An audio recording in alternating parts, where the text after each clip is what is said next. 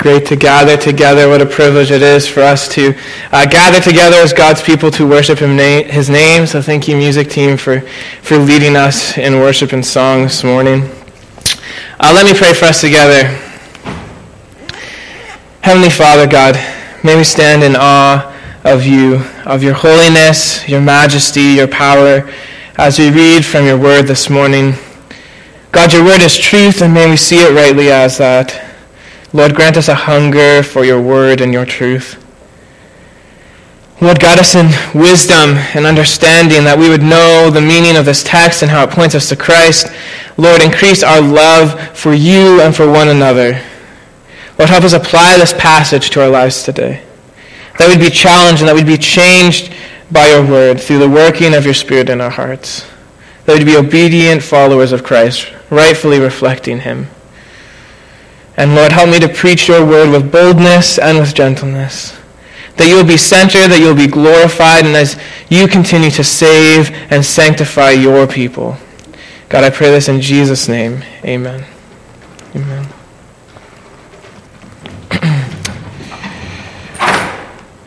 So as we continue on in our series of Churchology, the who and what we are, this morning we're going to be talking about the church as the temple of God. And so I have a question, is what comes to mind when you think of temple? When you think of a temple, what sort of things come to mind? Maybe it's a big building, majestic and sacred, or maybe it's very ancient looking. Maybe there's treasure and gold in it.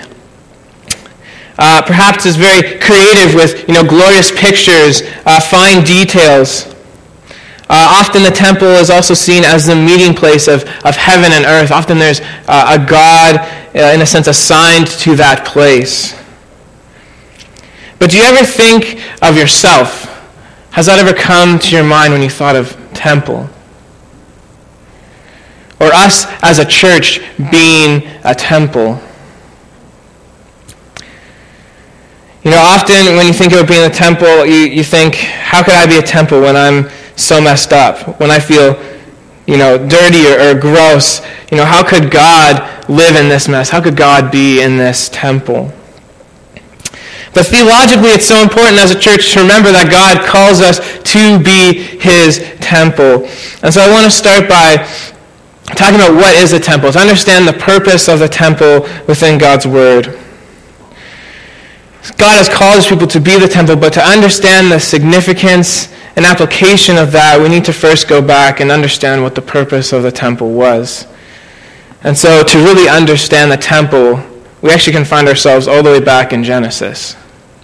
The very beginning, in the Garden of Eden, in which God had fellowship with Adam and Eve, in which he was worshipped before the fall of man and sin.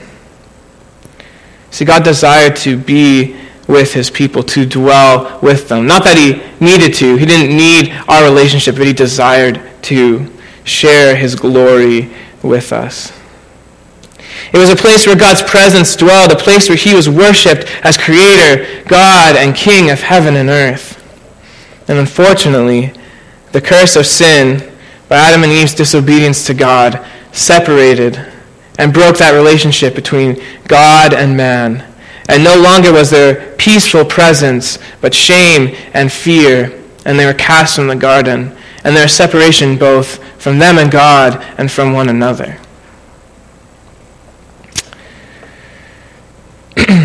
As we continue through the Old Testament, we see that God's heart continues to be that his presence is with his people. As we look in Exodus 29, 45 to 46, it says, I will dwell among the sons of Israel and will be their God, and they shall know that I am the Lord their God, who brought them out of the land of Egypt, that I might dwell among them. I am the Lord their God. However, due to sin, very specific and strict instructions were given as to how this was to come about within the tabernacle, which is like a portable tent, which was, in a sense, a different temple where God dwelt. There was a courtyard in which worship and sacrifice was done. However, only priests were actually allowed to enter the tent, enter the tabernacle, to perform their duties. And only the high priest was allowed to enter the Holy of Holies, where the Ark of the Covenant was placed that resembled God's presence with his people. So even with these strict instructions, even with these very fine details, there was still a separation. Although God's presence was with his people, these restrictions were both good reminders of the seriousness of God's holiness and the seriousness of the unholiness of us. The temple built reflected the tabernacle, except in a grander way, bigger and more expensive, with fine gold and materials used to build it. The first temple built by Solomon was to reflect the glory of God in its design and materials used, the Holy of Holies being a perfect cube overlaid with gold. And so as we continue on through the whole canon of the Bible, we see this theme of temple being played throughout, and always to serve the same purpose of God's presence to be with his people. That God was to dwell there, that he was to walk among them, and for him to be worshipped through a process of sacrifices and atonement of sins performed by the priests to make themselves clean and pure before a most holy God to worship him. However, this place and process was shared only amongst the Jewish people. The promised covenants and rituals and the Messiah to come to bring about this restoration and peace to God's people, the Gentiles had no part in that. To share in the Jewish practices and rituals, as well as to share in the covenantal blessings that were given to them. Instead, they were alienated, both from God and from others. Separated even physically from Jewish believers, and left without hope. The sad reality is that even the Jews, who rested more on their outward ritual practices than true inward faith and obedience to God, both people were representing a lost and broken people. In this book called Holiness by J.C. Ryle, as he writes on the subject of sin, he writes this, and he paints this picture of a temple. And he says, "We can acknowledge that man has all the marks of a majestic temple about him, a temple in which God once dwelt, but a temple which is now in utter ruins. A temple in which a shattered window here, and a doorway there, and a column there still gives some faint idea of the magnificent original design. But a temple which from end to end has lost its glory and fallen from high estate. And we say that nothing solves the complicated problem of man's condition but the doctrine of original or birth sin and the crushing effects of the fall." And this is where Paul comes in and addresses a new temple that is being built. So why don't you turn with me to Ephesians 2:11 to 22, as we begin to look into what it truly means to be the temple of God.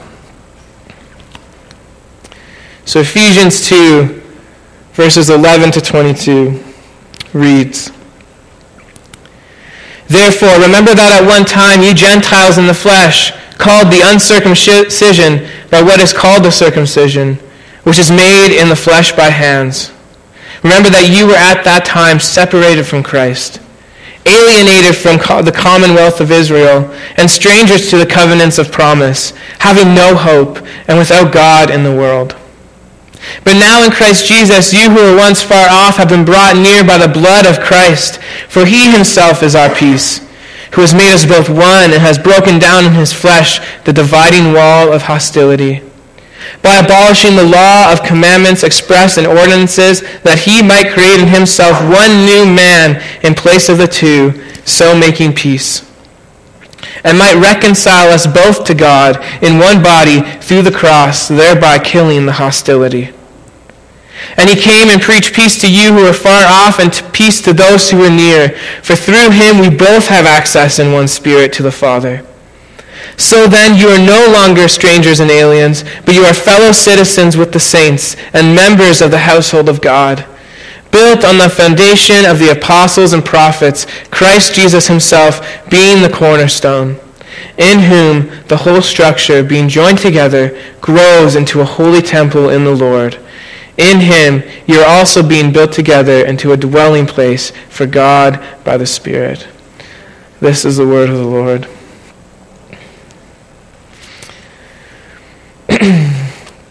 And so the first thing that we see in verses 11 to 13 is that there is this division in the temple. Paul points the Ephesian church back to remember their previous status and the many divisions they found themselves in between them and God and the Jews and the Gentiles. In regards to their status, there's a past shame of who they were when compared to God's chosen people. They were Gentiles in the flesh, pointing to the impure and unclean status of their body that they were just born into. Paul then calls them to remember the rejection which they experienced for being Gentiles. Like we said before, for the Jews, the physical sign of circumcision was a mark of covenantal privilege, standing, and purity. The Gentiles were rejected as a circumstance of their birth. Addressing the Gentiles in the Ephesus church, Paul first points in verse 12 to their separation from Christ. In Christ, we receive every spiritual blessing, as it says in Ephesians 1:3, as well as our rescue from the flesh, from the world, and from sin, which comes from being united with Christ. So them not sharing or having that separation from Christ, they don't have that same blessing and salvation. Paul then points to their alienation from the commonwealth of Israel. Gentiles were not the chosen people of God. And the privilege that came from belonging to Israel, not only were the covenants of promise that God made in the Old Testament the basis of God's relationship with his people, but also the social glue that tied the Jewish people together, that united them together, united neighbors and worship communities and families. They were a covenant kind of people. And so there was a lack of intimacy of the most precious relationships that the Gentiles didn't have between God and between others. Paul says that they had no hope, no foundation to rest in. Nothing for salvation, nothing for the future resurrection, no blessings and favor of God, and the hope of the coming Messiah that the Jewish people rested on. Lastly, they were without God in this world. No relationship with the true living God, the creator and sustainer of the world. God was absent from their consciousness, and the hope that they rested in and longed for was not there. The Gentiles felt this dirtiness and separation. For yourself, you can think of a time maybe in which you felt very guilty, and you know that sick, sinking feeling in your gut. You feel dirty, you feel gross. And you have this inability to clean that dirt.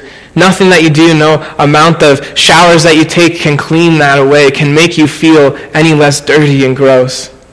This is the kind of feeling that Paul was trying to express to the Gentile people and to the Ephesus church. The Gentiles felt this solely based on being born outside of the nation of Israel. They were rejected, and I'm sure a lot of us have experienced rejection at some point before. Being called out, being made fun of for circumstances in which you were just born in, something that you had no control over. Being excluded and separated from others. Paul is trying to bring up these memories so that the Gentiles understood where they once were. And it's important for us to realize that we're in the same place. When we realize that, perhaps, you're feeling a bit heavy-hearted right now, gasping for some spiritual air. We have been separated from God because of our sin. Paul has hit us quite hard and hit the Ephesus church quite hard. The constant reminders of sinfulness, of their flesh, of their inescapability from the shame, from this dirtiness that they felt. Paul knew, though, that it was important to point them back to the reality of their former shame, to understand the reality that God was bringing them into, the building of this new temple. God had a plan in it all and pursued both the near and far. See, Paul was pointing them to the gospel. And it's something important for us ourselves as we share the gospel is to remember that we need to express that we are sinners. We have sinned. We've been separated from God. God does love us, and he sent his son to die on the cross for us. But when we don't share the destruction of our sin, it doesn't elevate how amazing it is that God saved us from it. In Romans 3:23 it says, "For all have sinned and fall short of the glory of God." We have sinned, and therefore there is no being in God's presence, just so that sin would be destroyed, meaning us, the sinner.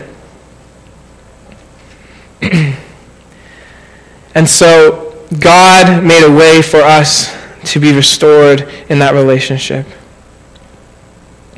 By sending his son Jesus to die on the cross, and who rose again, restoring that relationship between man and God.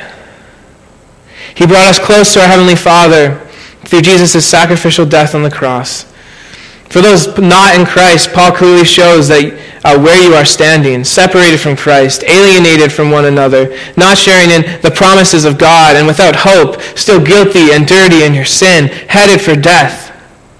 But faith in Christ leads to our salvation, God's amazing grace and forgiveness freely given, and our hope in this world and for eternity.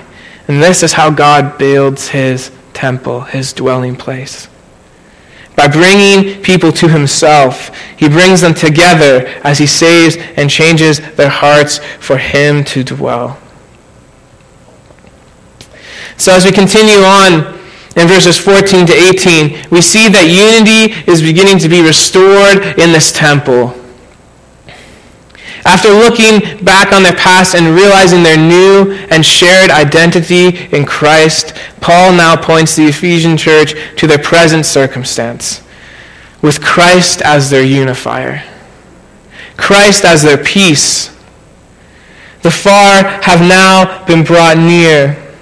Though once enemies of God and one another, are now being unified together. Not because Christ gives us peace, but because he is our peace. That we would be reconciled back to God and be unified together through that. Peace with God and with one another, that God may dwell in us and among us as his temple. As Colossians 3:15 says, "Let the peace of Christ rule in your hearts, to which indeed you were called, in one body, and to be thankful." With Christ as our peace, Paul points to two things happening. He says that it makes us become one. As we see in verse 15, by abolishing the law, commandments expressed in ordinances, that he might create himself one new man in place of the two, so making peace. We are no longer divided. Two separate parts. The Gentiles and Jews were no longer divided, but they are made as one people. Paul no longer allows the you versus us sort of mentality, and the language he uses now is plural. He uses us and we. If we are to be God's temple, we can't be divided.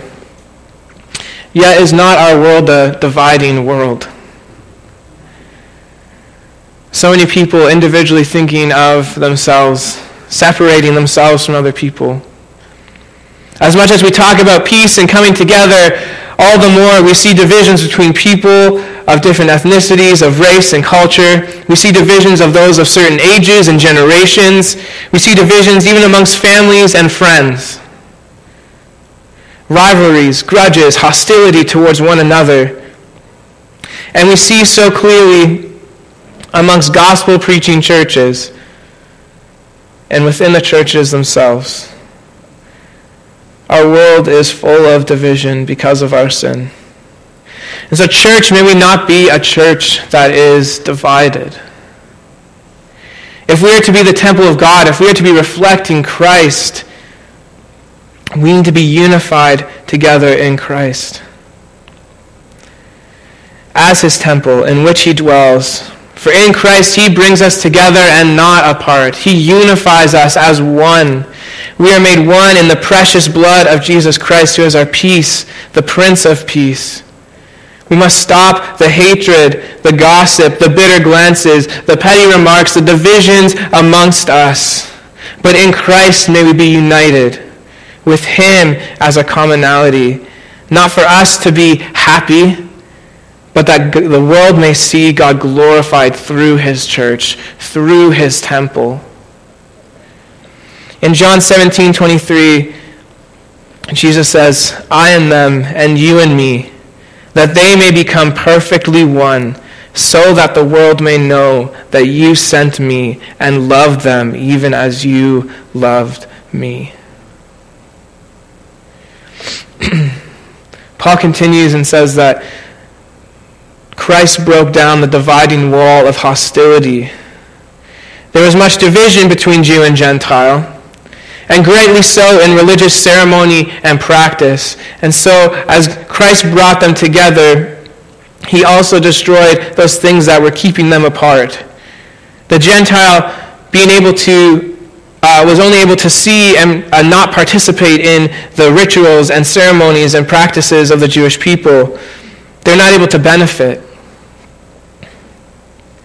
So in his flesh, Jesus broke that dividing wall of hostility, abolishing the commandments and ordinance, ritual rites and practices that the Jewish people held so strongly onto. No longer is there this barrier of laws and rituals of how they're supposed to live and act. But the Jew and Gentile became one. No longer was this unclean and clean. The division amongst them through Jesus Christ made them pure and holy. And even amongst the Jew and priest, when there was that separation, in Jesus, who became our high priest, with our sins forgiven and our lives made pure before God, brings us into God's presence clean and pure for all who put their faith in him. No longer were these temple sacrifices necessary. For once and for all, Jesus' sacrifice perfectly fulfilled all the law required and broke the divider between the Jew and the Gentile. In Hebrews 4:14-16 it says, Since we have a great high priest who has passed through the heavens, Jesus, the Son of God, let us hold fast our confession. For we do not have a high priest who is unable to sympathize with our weaknesses, but one who in every respect has been tempted as we are, yet without sin. Let us then with confidence draw near to the throne of grace, that we may receive mercy and find grace to help in time of need. And so Jesus, as our high priest, brings us into God's presence. But Jesus did even more than that. He didn't just take these two people and bring them together, but he made them a new man. That he would reconcile us both to God in one body through the cross, as we see in verse 15 and 16. And he killed the hostility in that way by making us a new person. No longer hostility between the two because they were the same. No longer do they see the human distinctions within one another that separated them, but they see each other wholly in Christ alone. Made new in Christ, made one in Christ. And that is how God's temple is to be. That is how he begins to build that temple together. And upon bringing us together as one, Jesus broke the division between God and man. The hostility that we had that was first broken vertically with God, which resulted in the chaotic horizontal division amongst one another, Jesus restored both in his death and resurrection on the cross.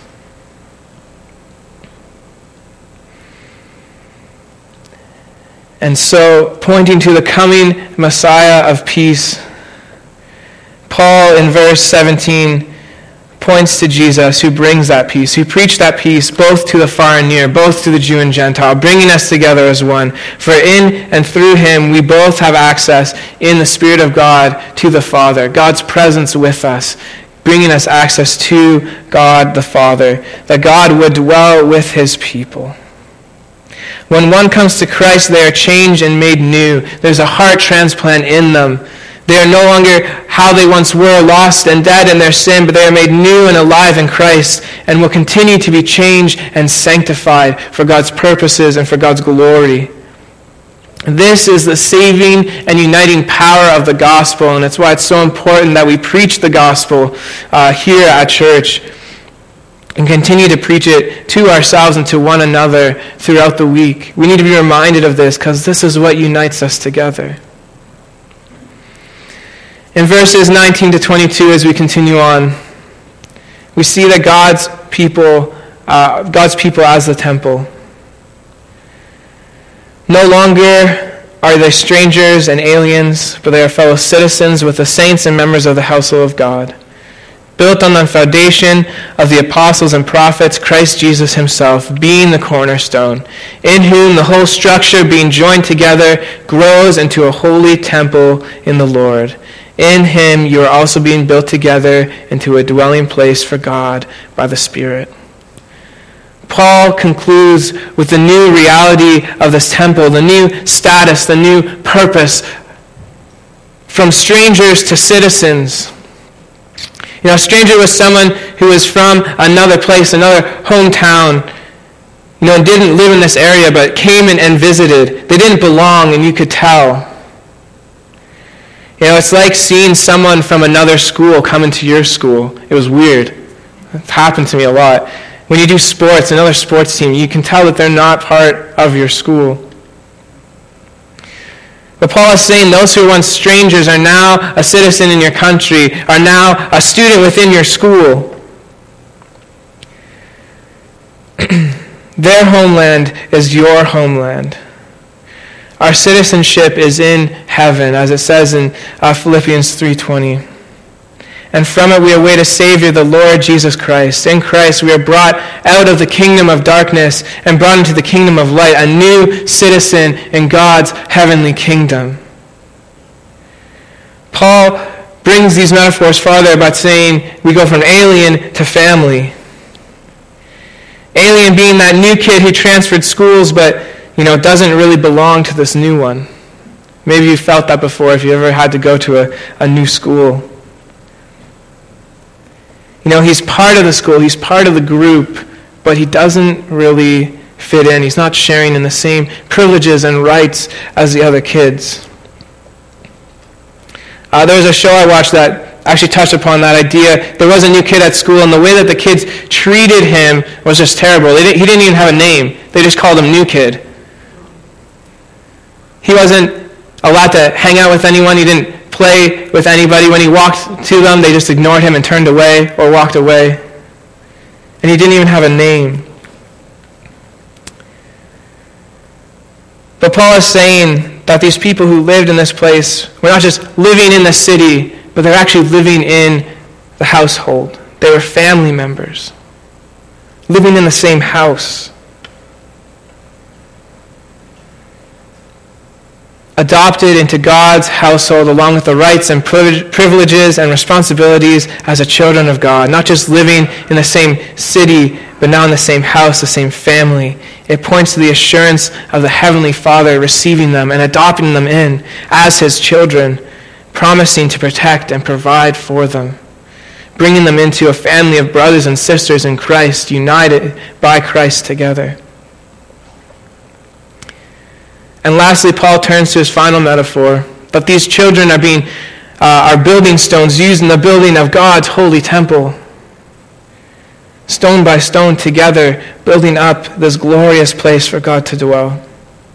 The dwelling of God is no longer in the physical temple, only accessible through right sacrifice and ritual and by a holy priest, but in Christ, who became the final and perfect sacrifice, gives us access to God in which he dwells in us.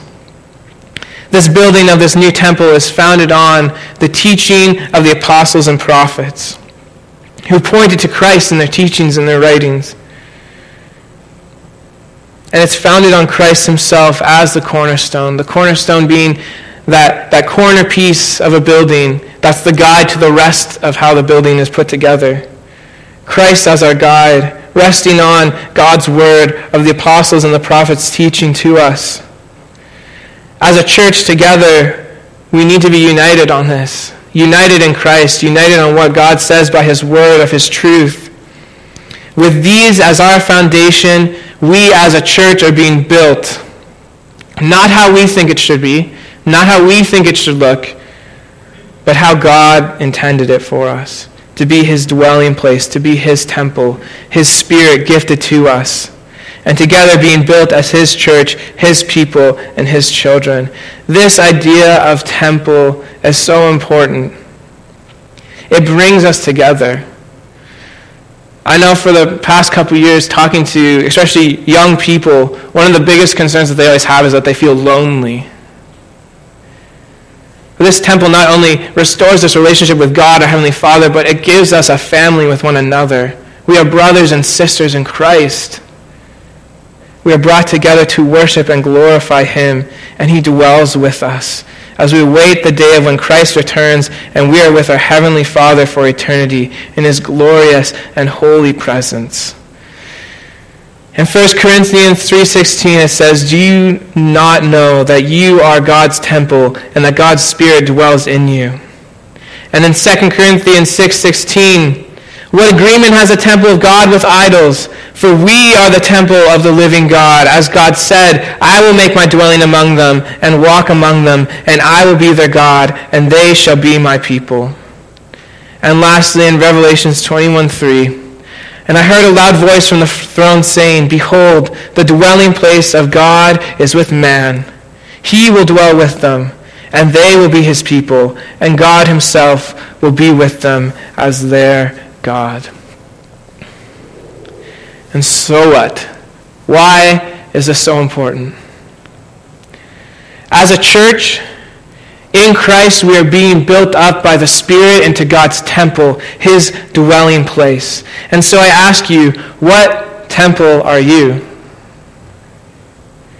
How is your life reflecting a temple of the Lord, a temple of where God's Spirit dwells? How is the church Knowood reflecting a temple of the Lord? Are we living as a temple?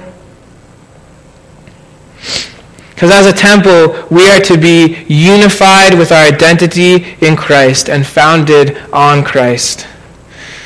And this really goes along with our vision as a church with the pulpit, teaching and preaching of God's word, resting on the teachings of the apostles and the prophets, preaching the gospel to one another, and worshiping God by his word together.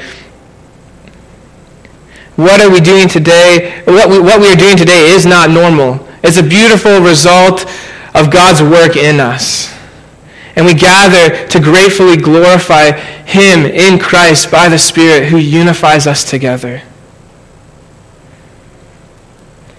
We're also to be continuing to be built up by the Spirit. And this goes along with our idea of table, of discipleship, of committing to God and to one another in membership, of locking arms together, of discipling one another, of keeping one another accountable of how we are living, of calling one another out and giving each other a smack if we need it.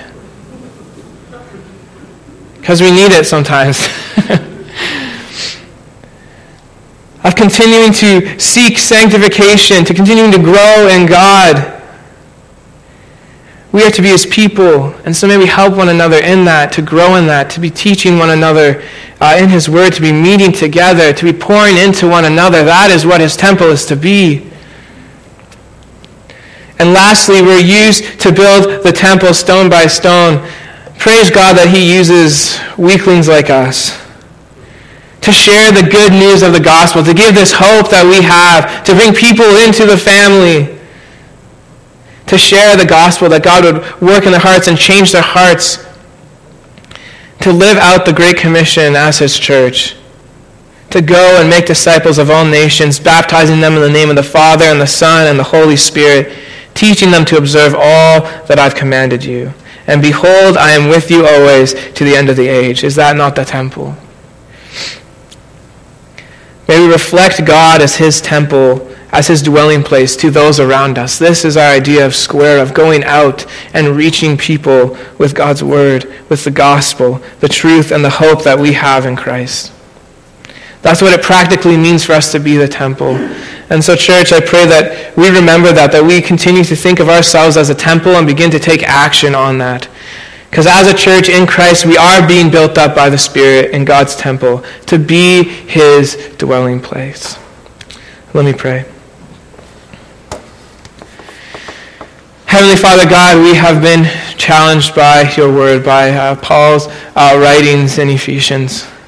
As he points to the division that we once found ourselves in, separated from sin and separated from one another, God, just based on our birthright, the Jews and the Gentiles. But God, thanks be to you for Christ and his sacrifice. God, unifying us together, bringing us both from far and near together to be one body, working together, being built up together, being united together, God, and bringing us into your presence. God, we thank you for our high priest, Jesus Christ. We glorify you and we praise you for what you have done.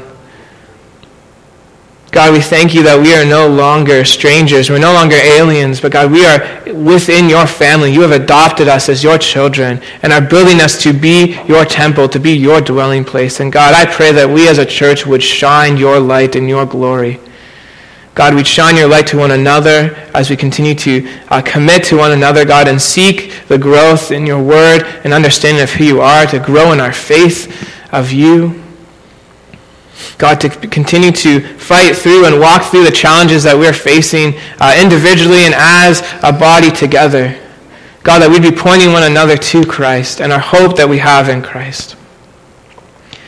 God, we thank you that we can be your temple, that you dwell with us.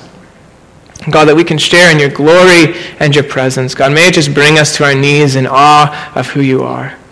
God, and may we go out and share that hope to be the light that you call us to be. And I pray all this in Jesus' name. Amen.